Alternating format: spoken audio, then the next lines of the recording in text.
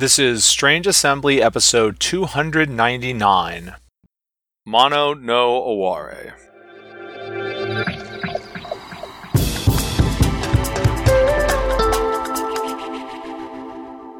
I'm Chris Stevenson, and here with me today are Jay Earl. Hello. Mike Cook. How's it going? And this is Strange Assembly, your tabletop gaming podcast. You can find us on the web at www.strangeassembly.com. Subscribe to this podcast there on the Apple Podcast app or wherever fine podcasts are sold. We are here today to talk about the recently announced demise of the most recent version of Legend of the Five Rings as a competitive card game. Of our listeners who have more recent vintage than our old all L5R content, Legend of the Five Rings was a competitive collectible card game produced by Alderac Entertainment Group. Fantasy Flight Games bought the entire intellectual property, and the flagship product for that was Legend of the Five Rings, the card game, a competitive LCG. We've had a few years of that, and let me tip my hat about what I think about this. It has now gone the way of every single other competitive LCG and is now, quote-unquote, complete, aka they're canceling the game. And so, as old L5R grognards, here we are to offer our thoughts and opinions on that. You want to kick it off, Jay? My first thought, of course, is COVID just won't let anything fun live, will it? So I obviously haven't played in a year because COVID. I hadn't played for a while before that just because I hadn't found a group when I moved out here. But I have been following the story, and the story has been pretty good, has been building towards something interesting, and part of the, hey, we're finishing this up, is they're doing month or 2 month long bunch of stories to wrap it all up, and you can go right now if you haven't already and vote on which characters you want to be doing awesome things. Spoiler alert, it should be Shiba Tsukimi because she's awesome. Let Jay and I just display our clan loyalties by suggesting you go vote for the 2 dragon characters and the 2 phoenix characters. Just saying. But yeah, this Battle of Cherry Blossom Snow, there's a single elimination tournament-style bracket that you can vote on, which will determine who has a more prominent role in this battle against the Shadowlands. And then they've got contests, right? There's a fan fiction contest, there's a cosplay contest, and then some other contest that I'm blanking on right now. Art contest is the third. There you go. It's like a little teeny tiny mini itty bitty race for the throne or something. We just need a theme deck competition as the fourth. Well, see, the problem is, to have a theme deck competition, you would have to have a theme deck, and one of the things you may notice about these is that none of them involve actually playing the game. Well, yes. Because that's the thing. I mean, certainly, I don't want to say COVID didn't matter in this, but the ending of L5R seems so anticlimactic at this point. Right, like I said, every other competitive has ended. Now, some of them you could say, oh, they would have had the chance to go on stronger if there hadn't been some IP issue, like Netrunner clearly was not planned on ending when it did. But none of them have had, a decade of staying power. And Legend of the Five Rings, the card game, never seemed to get the level of popularity that some of its fellow games did. Don't get me wrong, I mean, it didn't have, like, the license of Star Wars or something like that to help prop it up. I like L5R, but, it does not have the popularity of Star Wars. But you had also seen it in the personnel things. I mean, there's broader trends going on with Fantasy Flight that we can talk about, but I think Five Rings was down to, like, Tyler as this being part of his job, and then Keyforge being part of his job, and then that was really it for the dedicated staff working on the LCG. Fantasy Flight has higher standards than that. Again, some of the forward-looking stuff we could talk about Fantasy Flight versus other options, but that's just not the level of support that you give to something that is a big seller for you that you plan on continuing to make for years and years. So I was anything but surprised when this got announced. Honestly, I don't know how many people were surprised when this got announced, right? Yeah, no, I mean, just if nothing else, of course, a new game, a new iteration like this, you'd expect that some percentage of the old player base is probably going to convert over, and that hopefully you capture some new player base when it comes out. But I think it kind of had a messy enough launch that really kind of hurt it a lot, and it killed a lot of the drive right when they needed it. And so I couldn't even tell you who was actually playing the game anymore, to be frank. I kind of went hard on it for like the first couple of months, but because I was lucky enough to be in the playtest, I had already grinded pretty hard on it. So by the time, and we just had core set, so by the time I was helping people try to learn, I was trying to go to every single opening box, core box release set event that I could. I just played so much of the set that I just kind of got burnt out on it. And also, that was where I started to find my problems with the system overall. I don't know that it ever overcame. There are some other, production methodology sorts of things that come into there, but it always felt like the central issue was that the game was just too long for what it wanted to be. That the Legend of the Five Rings, the CCG, was always hailed as the thinking person's magic, or something that was a higher complexity level and the games were longer, and that was certainly the case. The Legend of the Five Rings, the card game, those games were way longer than L5R games on average. It was the sort of thing where people would come on and they'd play it for the first time and they'd be like, oh, what are we doing wrong? It took us like 2.5 hours to play our first game, and we know that it's not going to be that long for the second, but wow, that seems long. And you'd have people mouthing off and saying, oh, you're just dumb. If you were any good, you'd be able to finish games in half an hour. And that was never realistic. This was a game where no, more often than not, tournament games went to time, I swear, or went to the last 5 minutes before time. It was a real impediment. And it's not that there is not a cadre of people who will embrace that sort of game length and complexity in this format, but it cut a lot of people off. And I mean, I'm certainly one of them. I mean, I have over the years shifted well away from being serious competitive tournament stuff, and the fact that I can't a pickup game of L5R was a problem. I mean, and I could never play it with my kids. It's way too complicated for them, which again, that may be an insoluble problem, but it was just above even my oldest one being able to pretend to play. And I think that was a real kick right there at the beginning. There were always the production delays of things, but there was also the real hampering in that the game design called for 7 factions, with one of the decks being very rigid about what cards you could include in it. So you had to buy 3 copies of the core set, and even with 3 copies of the core set, you had almost no flexibility in what you put in one of your 2 decks.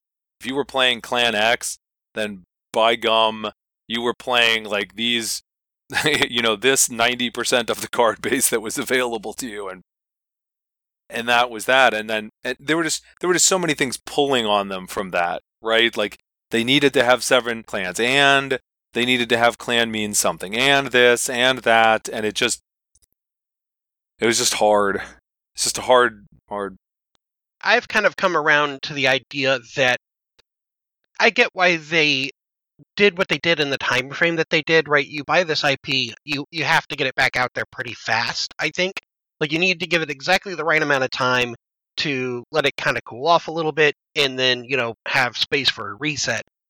But I think, this is just my opinion, but I think they kind of came at it with the design space and headset that they were in at that time.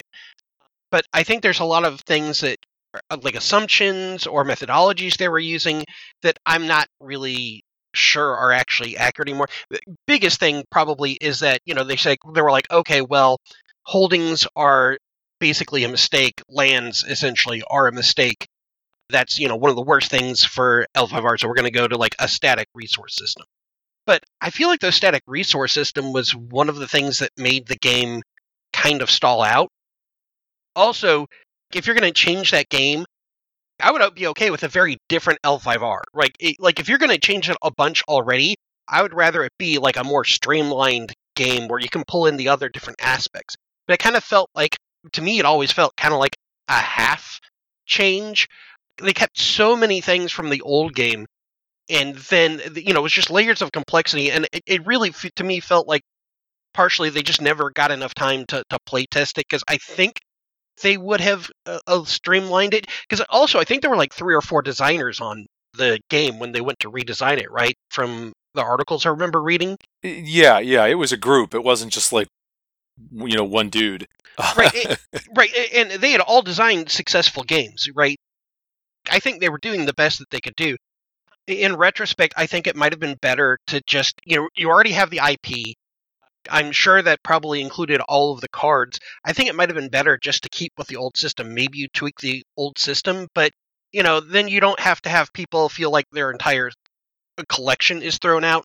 That game system lasted for, 15, 16 years? It was the second longest running collectible card game by like a pretty wide margin, because Pokemon at 99 or 2000 is the next closest, and that's like a 4-year difference.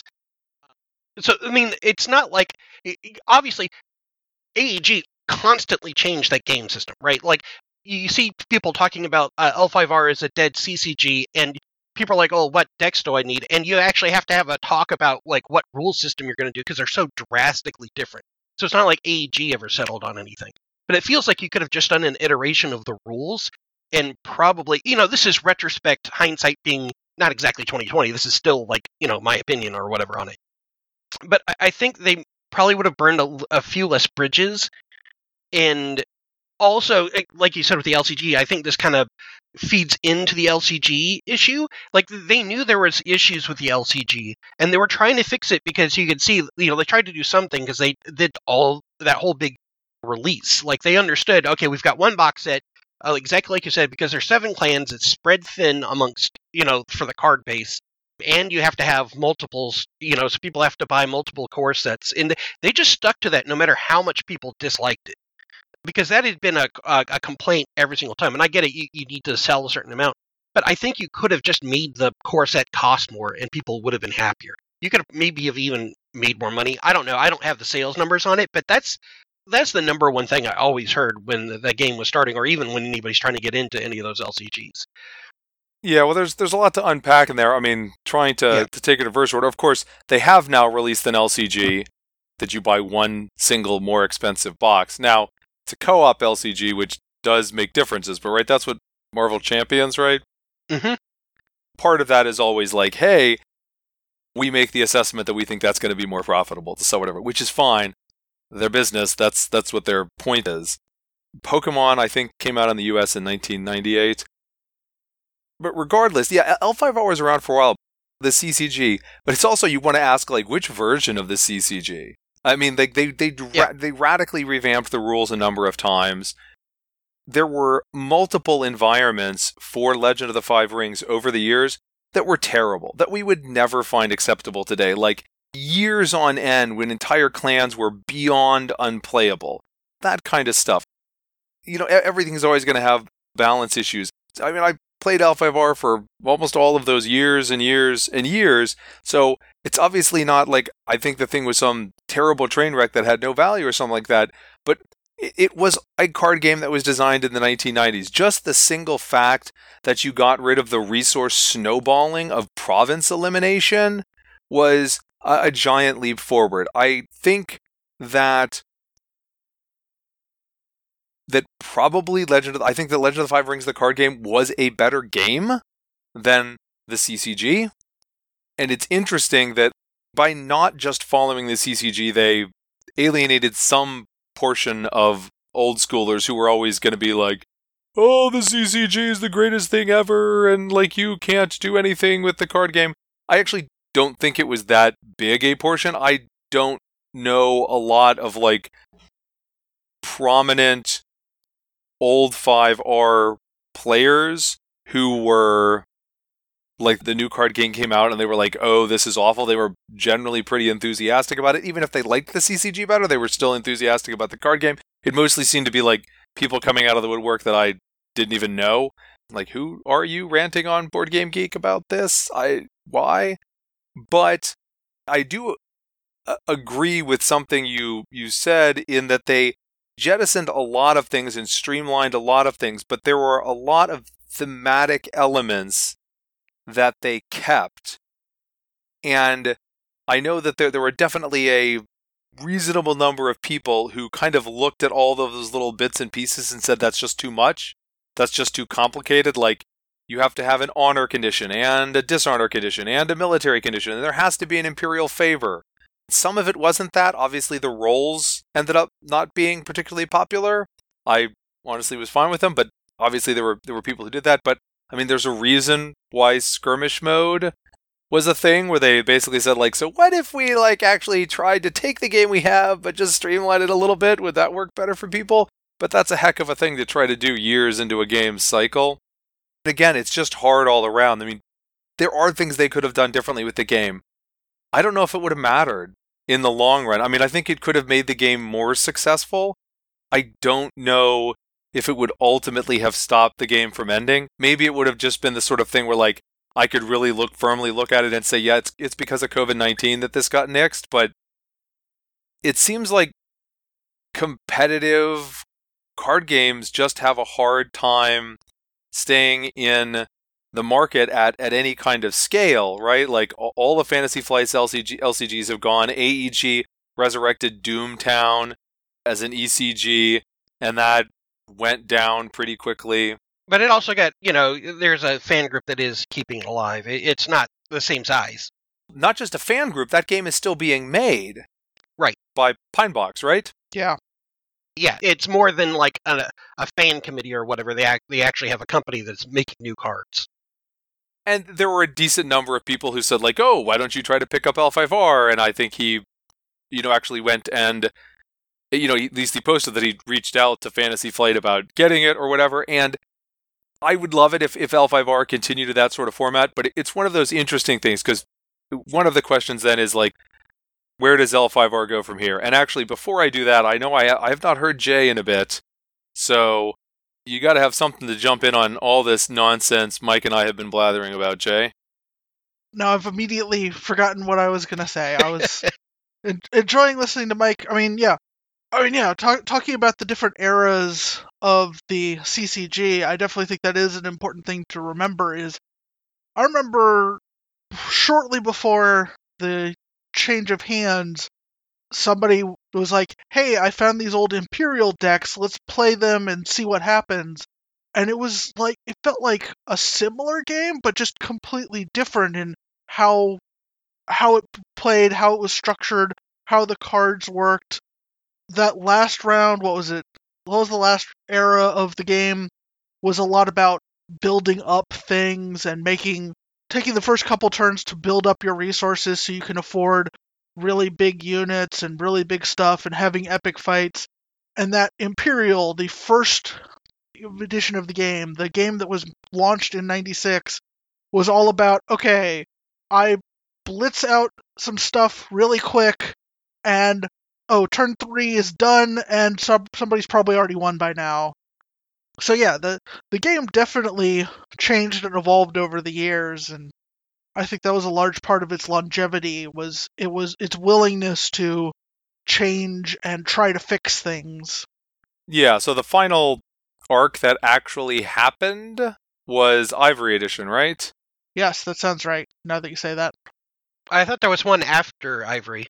The last full arc was Ivory Edition, and 20 Festivals was a base set, but that wasn't a completed arc, really. And then that was, Didn't it have rules changes? I thought 20 Festivals had some kind of rules changes with it. I'm sure it had something. Right. I can't even remember anymore. Like, there was a drastic revamp for Ivory Edition. Oh, yeah. 20 Festivals was... it was 2015 now. So, 20 Festivals came out, not on this exact day, but 20 Festivals came out 6 years ago. The tail end was 20 Festivals, Thunderous Acclaim, and then Evil Portents, I believe, was the last physical set that got a physical release, right? And then there was this is what we were going to do, and then here's big giant leaks, and right, the next base set was going to be the build-up was going to be the Shadowlands take over everything or whatever. I mean, there was a whole mess there. There was a whole mess of messes in L5R as through its entire over history. all the various years. We were probably part of some of them. Jay, did you have more train of thought in there? Probably, but it's gone. Okay. So I guess the next sort of question is, like, what comes next for L5R? Like, the article on Fantasy Flight that they announced the quote-unquote completion of the Legend of the Five Rings, the card game, was called The Future of a Legend. I found that title somewhat laughable. Not that there wasn't anything about the future of L5R, but it really was not about the future of L5R. The Legend of the Five Rings role-playing game will continue to be published, just not by Fantasy Flight. Legend of the Five Rings novels will continue to be published, but not by Fantasy Flight. There's been one Legend of the Five Rings board game from Fantasy Flight while it's had the license. More of those could come out. I'd love to see that, but there wasn't anything announced here like that. It's just like hey, we still have it. We still want to do stuff for it. That board game also didn't really get a whole lot of fanfare. Like, it came out, but they didn't really market it pretty heavily, to the best of my memory. Like, it kind of came out and people kind of knew about it, but it didn't have the push I was kind of expecting it to have. It wasn't a big game. It was like a $20, $30 game, which is definitely not a big game for Fantasy Flight. It was like Arkham Final Hour. It's like this little smaller game that we're going to toss out, but not one of our big premier things. So one of the questions is, what happens to L5R generally? I mean, L5R is so spread out now, like everything Asmodee is. I doubt anyone is coming along with the wherewithal to like actually buy the IP. Would Fantasy Flight license? Well, and the RPG is doing pretty well, isn't it? Like, I've never heard anything bad. Like, everybody seems pretty glowing about the RPG for the most part, unless people just hate the systems with a different die, like a specific die or whatever. That's the only. There's definitely those.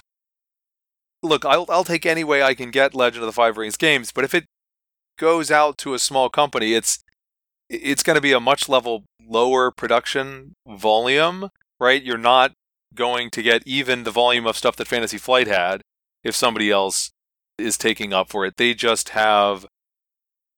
just aren't going to have the kind of resources. You'd have to have a Kickstarter and raise a pile of money and then spend a couple of years sitting on, using everyone's money to hire people to work it out. And I'm honestly kind of okay with that. I would like to see more L5R. I don't really particularly need right now in my life to see more L5R, the competitive tournament card game. And maybe there are people out there who'd probably say that's just not L5R at all.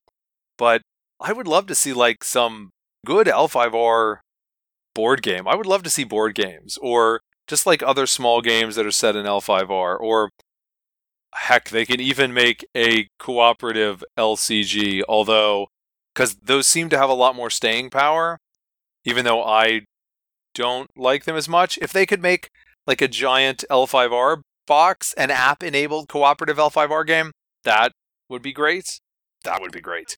I love those games. I think they would just need to change the scale, right? We're used to L5R being, you are the, I think, daimyo of their family, right? And you are coordinating these large scales. It would be very easy to boil it back down to something more like Arkham, where you're playing a character, right? And characters are what people get attached to in L5R. That's what, you do get attached to your clan, of course, but really it's the characters that people really like. And so you could really much more easily demonstrate, okay, you are playing this character, people attached to that.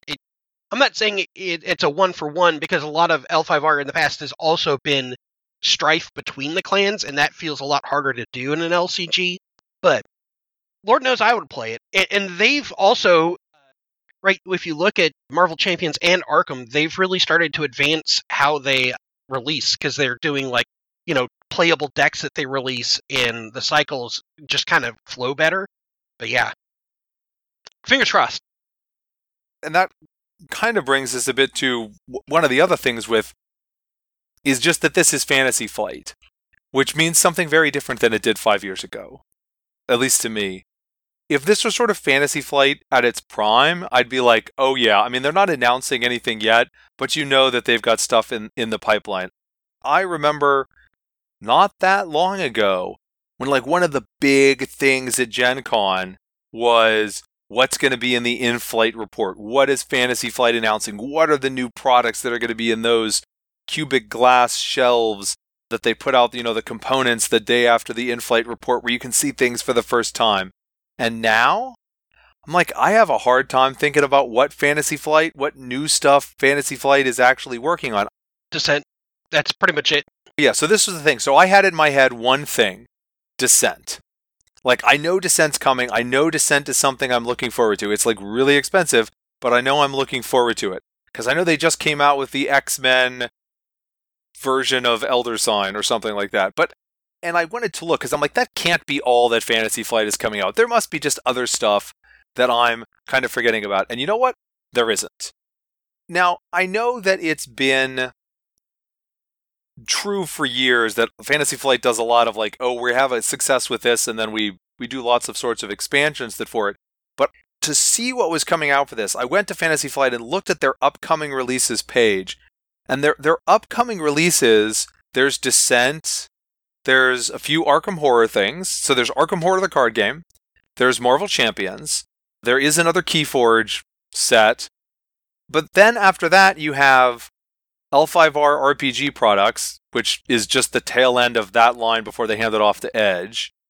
You've got the tail end of the Legend of the Five Rings stuff. You've got what I assume are their last in-house produced Legion things, and that's it. There's an Arkham Horror expansion, one new game, Descent Legends of the Dark, and then you've got Keyforge, Marvel Champions, and Arkham Horror, the card game. That's it. That's all that's in the pipeline, apparently. I don't know what's left of Fantasy Flight, and it is so strange to me, because I get that they're part of a larger company now, and even if you don't get into discussions about, like, who owns Asmodee and what you think about private capital and whatnot, like, Fantasy Flight was one of the biggest names, maybe the biggest, from a cachet point of view, well, not a capitalization point of view, biggest names in the designer board game industry. And now they don't feel like much of anything. The role-playing games have been taken away from them. The fiction has been taken away from them. The miniatures games, which have been such an enormous part of them, have been taken away from them and given to a company I've never even heard of. And I believe not like they moved the same people over to that different company, and so it's just going to be the same people, the same team designing the game, just under a different name. Although I don't know why you'd even bother to do that. So I don't understand what, from a corporate perspective, what the point of all this is. Like, why you're moving these things around. So from my, not that I actually know, but my guess at all this, and I think what you're saying is right, and it does look very strange from the outside. And certainly we have to think about all the folks who did lose their job, because there was certainly layoffs there, or at least part of restructuring, especially RPGs went from having staff writers to immediately going to more freelance work. So, I want to keep that in mind. But also, from a corporate structure, I think maybe this does actually make sense to me. Fantasy Flight, although it got saved by the Disc Wars, which is more of a collectible product, they were known for board games. And so then stuff like X-Wing is adjacent to that, it's essentially the same thing. But they kind of got away from board games for a long time. Yes, they put out board games, but their board games, at least to me, they were a lot more hit or miss. Well, for a long time, their board games were just like my favorite products. Like they just kept putting out some of my favorite board games of all time. And then it felt like the shift was more onto the X-Wing and more onto maybe more of the LCGs. And I get it, they were probably making more money off of those things.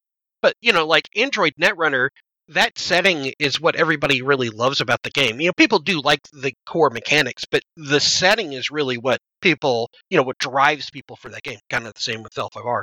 And that came from their board game, right? It came from the Android board game, which I don't even think is a particularly great, but I don't think many people do. yeah. Well, there was a reason it was always in their sale and it never went out of their sale, like their flash sales or whatever. But at the same point, they put out Civilization in the past couple of years, and Civilization: A New Dawn, I love that game. It's really, really good. So my hope is that, yes, they've taken away a lot of the stuff that people have now thought of as Fantasy Flight, right? They like comprised a lot of Fantasy Flight stuff. But my hope is that allows Fantasy Flight, that studio, to get back to board games, right? They take away X-Wing, so somebody else is dealing with X-Wing. They take away the RPGs, or, take away makes it sound like, oh, we're taking these toys from you. But it can also just mean, hey, we're redistributing what we have where. In a lot of ways, I feel like Fantasy Flight got bogged down in maintenance. Exactly like you said, they would put out a game and they put out like 15 expansions or whatever, right? You are absolutely right about them being a big highlight of whenever they did the in-flight report. But I mean, 80 to 90% of the in-flight report was what expansion am I getting for my games, right? Like maybe they would put out one or two games that maybe would hit, maybe it wouldn't. I'm kind of excited potentially, not saying it will, but like this is what I'm hoping, this is me being hopeful about it. I'm hoping it allows them to actually get back into the business of board games and pushing those products like they have in the past. Because Descent is very exciting to me. The new Descent looks very, very good. It's kind of funny, too, that how things have changed, whereas Fantasy Flight for a long time were known as just like, I don't know exactly the Rolls Royce, but certainly like they gave you a very high quality game, but also they cost you a lot. And now with Kickstarter and everything, it's shifted so much. This Descent is not even that expensive compared to a lot of the other Kickstarter projects that have come out. So it's kind of weird to me how much everything has changed in general. But that's my hopeful take. Hopefully each of the studios is able to be more successful since they're going to be able to focus on something that they're doing. And that allows the designers at Fantasy Flight to be more specialized and to be more... And as far as the future at Fantasy Flight for L5R, I believe Steve Horvath is still there and it's still pretty high position. And he very clearly has a large love for the game. So, I'm hoping that means good things in the future. I think they do mean to do stuff with it. And I would love to see an L5R board games. And I kind of thought about it from the perspective that you were talking about. But the thing that I dearly hope I'm wrong, but the thing that makes me feel pessimistic about it is, like I said, I look at that upcoming schedule and you're talking like, wouldn't it be great if Fantasy Flight could just refocus on board games, their sort of original bread and butter, right? Like, Twilight Imperium, right? That was the big early thing for them. Except that their currently announced slate of products for the rest of this year has exactly one new board game on it.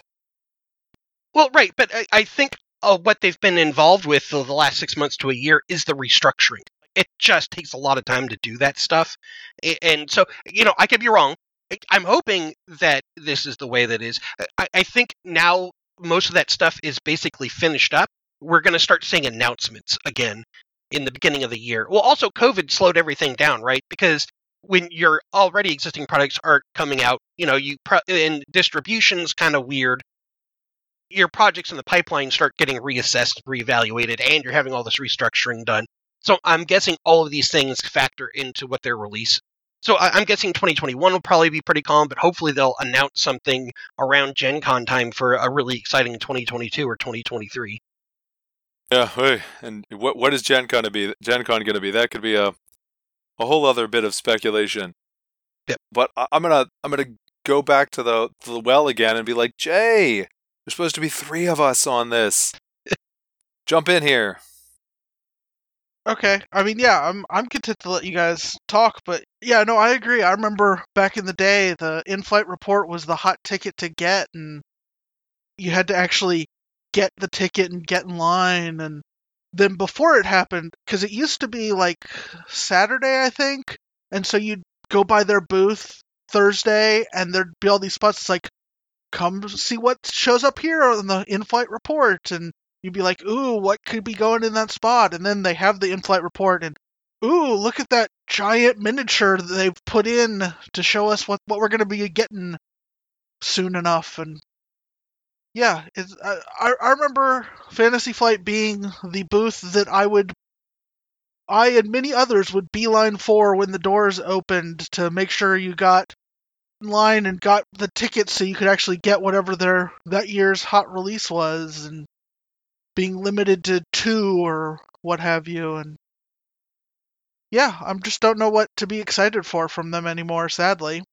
Well, and the funny thing is, as much as I talk about how big the in-flight report was, and it really was, I never went to an in-flight report. I never watched an in-flight report.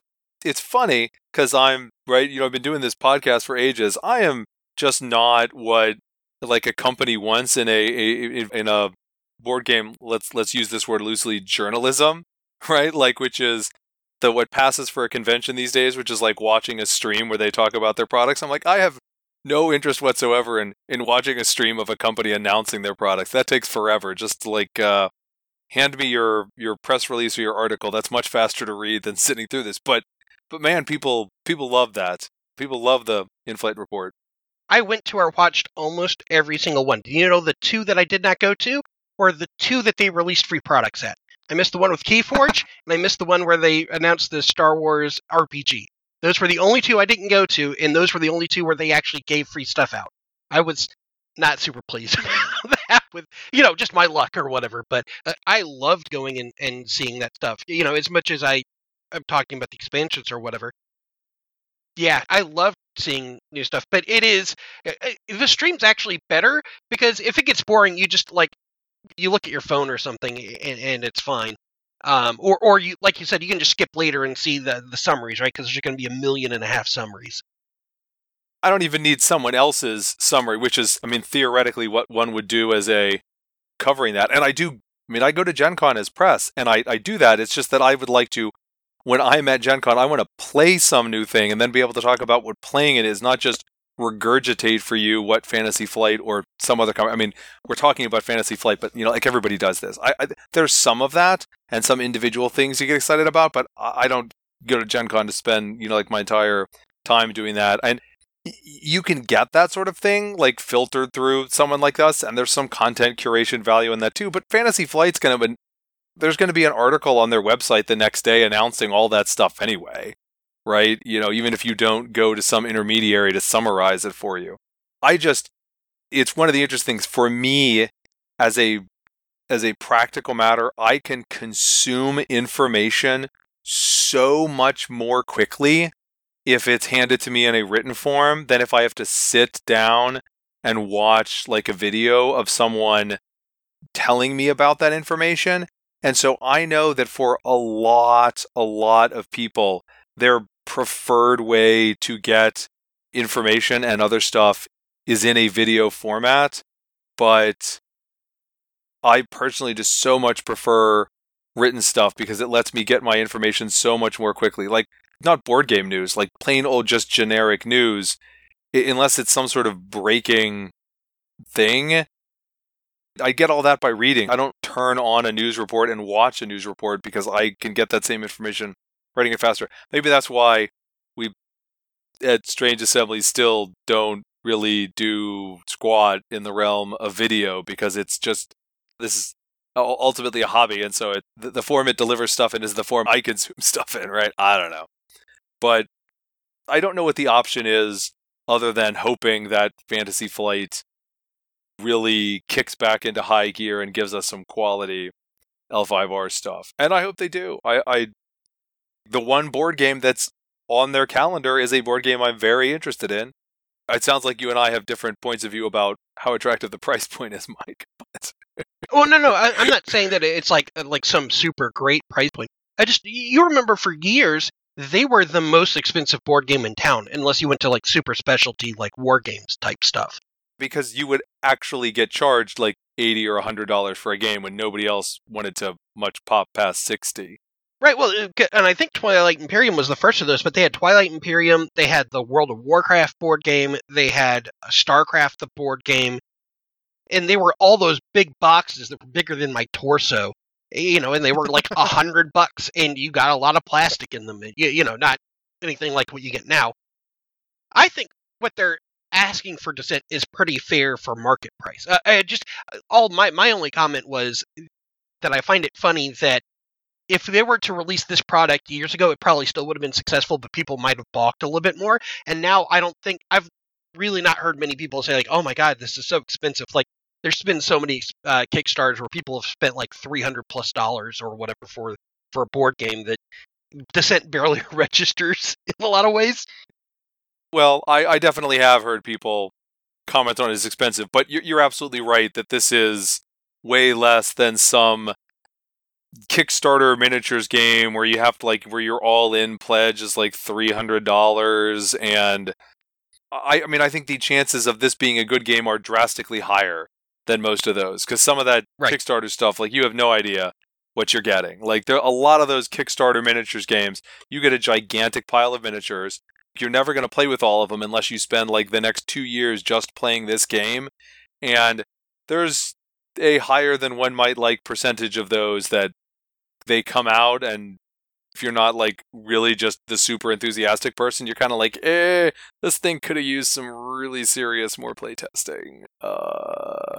I think Jay may have kickstarted the most board games out of all the three of us. What do you think about the price point, Jay?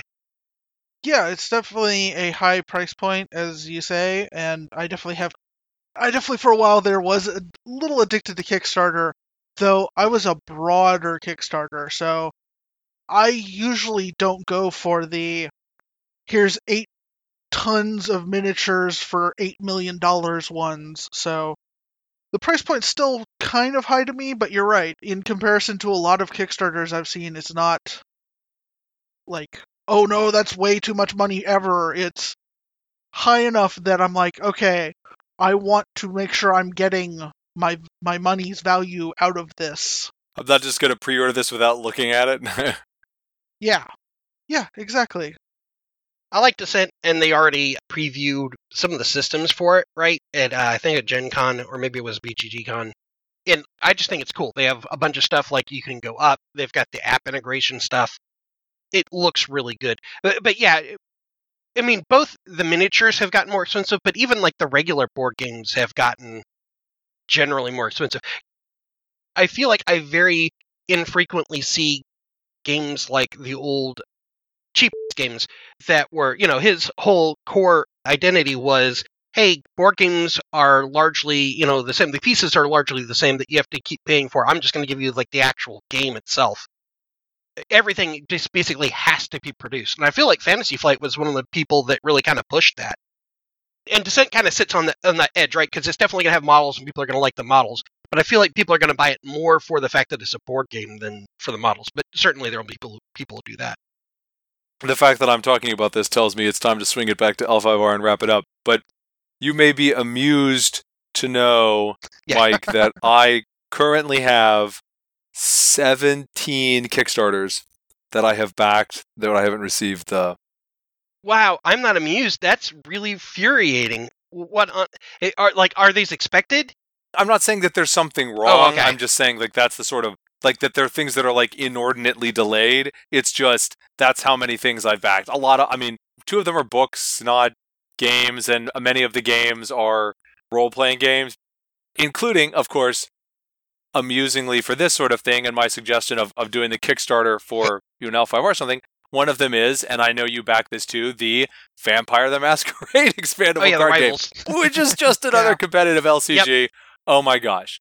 So, I don't need it to be a competitive LCG. I just want it to be a fun game. I'd really, unless it's going to be a CCG and really try to push to play with those dogs, which I don't really need it to, I'm fine with it just being a smaller, fun expansion and I play with things. I know they're trying to do OP with that, and I think this kind of ties back into the L5R. It's just real hard to compete with that And I think part of it is, right, people are going crazy on collectibles right now. Like, Pokemon is just out of this world. Even Yu-Gi-Oh! And Magic as well are seeing some of this effect, the bang-on effects. That people are just, like, in a collection craze. And that's just something an LCG is never going to be able to hit. In fact, that was to some extent kind of the point of an LCG, that it's not a collectible, that you just get your game and you just play it. I still really like the model for the thing. It's just, man, if I spent more time focusing on any one thing, but we'll just, anyhow, I want to say that I'm sad that L5R went under again. And intellectually, we're not L5R went under, but that L5R, the card game, was completed, like the Phyrexians. Completed. Intellectually, I am, but emotionally, I can't say that emotionally I'm actually emotionally saddened by this, because it was already baked in. I always assumed this was going to come. As Jay emphasized, it's been a year since you even had the hypothetical possibility of playing in some sort of tournament with this. I hadn't actually played in like a tournament of L5R in substantially longer than that, because it's just not the sort of thing that I just wasn't able to like just randomly play pickup games of it in the same way that over this, kind of time frame, I got into Magic a lot more, because that let me do like pseudo tournamenty, like light tournament stuff, and also just like do pickup games with friends and with the kids and that kind of stuff. Well, and also has Arena, which you can't really just continually being able to play a game, just keeping in it. It goes a long way to wanting to do more pickup games of it. So my L5R, the card game, will, I suspect, end up on a shelf here, with all the cards, neatly sorted by clan and all that, next to my Legend of the Five Rings, the CCG, which takes up way more shelf space, I'll tell you. It's like an entire, 4 shelves all on its own, next to my Star Wars, the card game, probably someday next to my Vampire the Masquerade, the ECG, and there we will sit there feeling all shiny. Man, I wish I were fractionally as organized. I've just got like boxes and drawers and piles of different games splayed about. The thing that's not in any kind of organized sort of way really is my old Decipher CCG stuff, and I vacillate back and forth on my stuff. There is part of me that will go through my shelves and be like, why on earth do you need to take up space with all of this stuff? But then there's the part of me that just can't let stuff go. I haven't played the Star Trek CCG in forever. I mean, I don't, more than a decade. But it was just a huge thing for me at one point in time, and it's so hard to let it go. L5R, at some point, I had this, the CCG, I had this vague goal of trying to get one each of, if not all the cards, almost all the cards. So my L5R CCG cards are in binders, sorted by set, and then sorted by type and alphabetized. I have lists on my computer of the cards that I need, but it would just be this huge effort to go out and get them, and I just never get back around to it. But I'm not going to get rid of these. These are going to sit here taking up space until someday I retire and move to a tiny apartment in Greenwich Village and space requires me to get rid of it. I don't know. It's kind of funny. I don't know if it's funny, it's the right word. But my L5R had actually been packed up and on its way to my storage facility 6 months ago. I kept collecting for quite a while. I just always intended, I'll go back. And then Skirmish came out and I was like, oh, okay, maybe this is something I can interact with. But it was really hard to get anybody actually back interested in it. So, yeah, of course I'm sad that it died, but also I feel like it kind of struggled along for a number of years. And I don't want to diminish anybody's, people definitely worked hard on that still, but it just was not, and I never felt like it got the backing and resources you might expect that it would, or that you might hope that it would. It unfortunately was never, I don't think, able to live up to that enormous release tournament. What, there were over 1,000 people, right?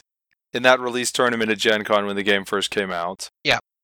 That was so promising, and it just felt like it so quickly hit a wall of people going, oh my god, this is too much for me. Yeah. I don't know. Jay, final thoughts?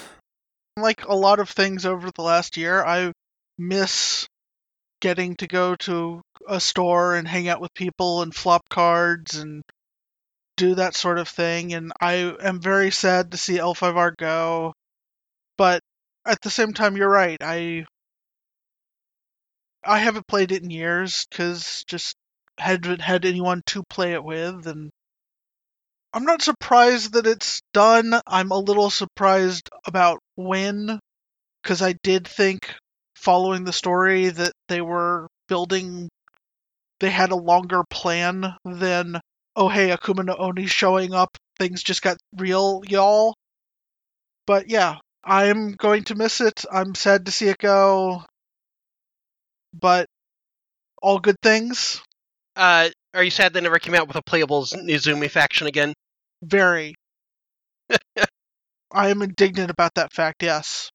I'm honestly, so they've announced that there's the 3 contests for the end that we've already talked about, one of which is a fiction writing contest, and I am horrible fiction writer, but I'm nonetheless tempted to write a Nizumi-based fan fiction to submit to that.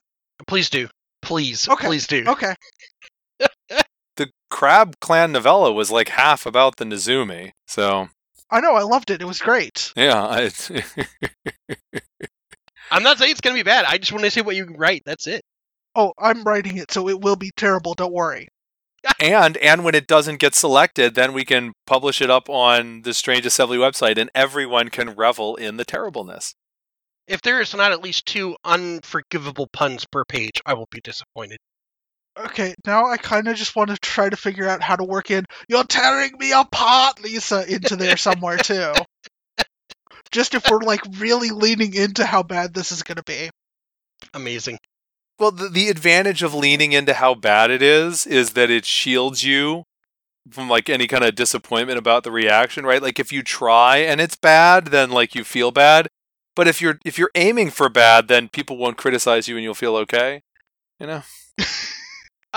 You would think that. That's not really the case. No. Because you're still aiming for a certain type of bad, and it's still easy to miss that. Yeah, Chris, there's a reason I'm willing to put myself out there with bad fiction. I am not even going to try the art contest. Well, yeah, that's... I did write a fiction many, many moons ago when that was a contest for probably the Race for the Throne, but I did not win, let's just say that. I mean, we won the Race for the Throne, but I did not win that particular contest. No, yes. I do not foresee myself writing this fiction and going the spooky route of them being like, oh, you're awesome, come work for us. No.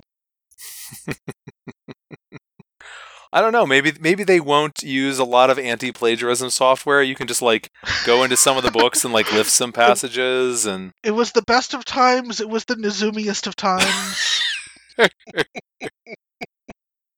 Wasn't there a movie called The Day After Tomorrow? Couldn't you just, replace all the characters with Nizumi? Right? That was their big theme, wasn't it? Yeah, tomorrow was a big day for the Nizumi. Yes. Yep. That came that one time in that continuity that doesn't exist anymore. All right, so that is our thoughts on the completion of Legend of the Five Rings, the card game, and a variety of tangents based off of that. I wish that we were coming back to a Legend of the Five Rings episode for happier news, but say la vie. La vie. That is the kind of quality work that we expect to see in your fan fiction, Jay. Okay. You have been listening to Strange Assembly, your tabletop gaming podcast. You can find us on the web at www.strangeassembly.com. You can subscribe to the podcast there, or on the Apple Podcasts app, from Amazon, but wherever it is that you do that, but mostly if it's Apple, please leave us a rating or review. It helps other people discover the show. You can also find us on the usual social media. We're at Strange Assembly on Twitter, facebook.com/Strange Assembly, and at Strange Assembly on Instagram. You can also reach out to me directly. I'm Chris at strangeassembly.com. I always love to hear from our readers and listeners. But until then, for Jay Earl and Mike Cook, I'm Chris Stevenson, and this is Strange Assembly. Never stop gaming.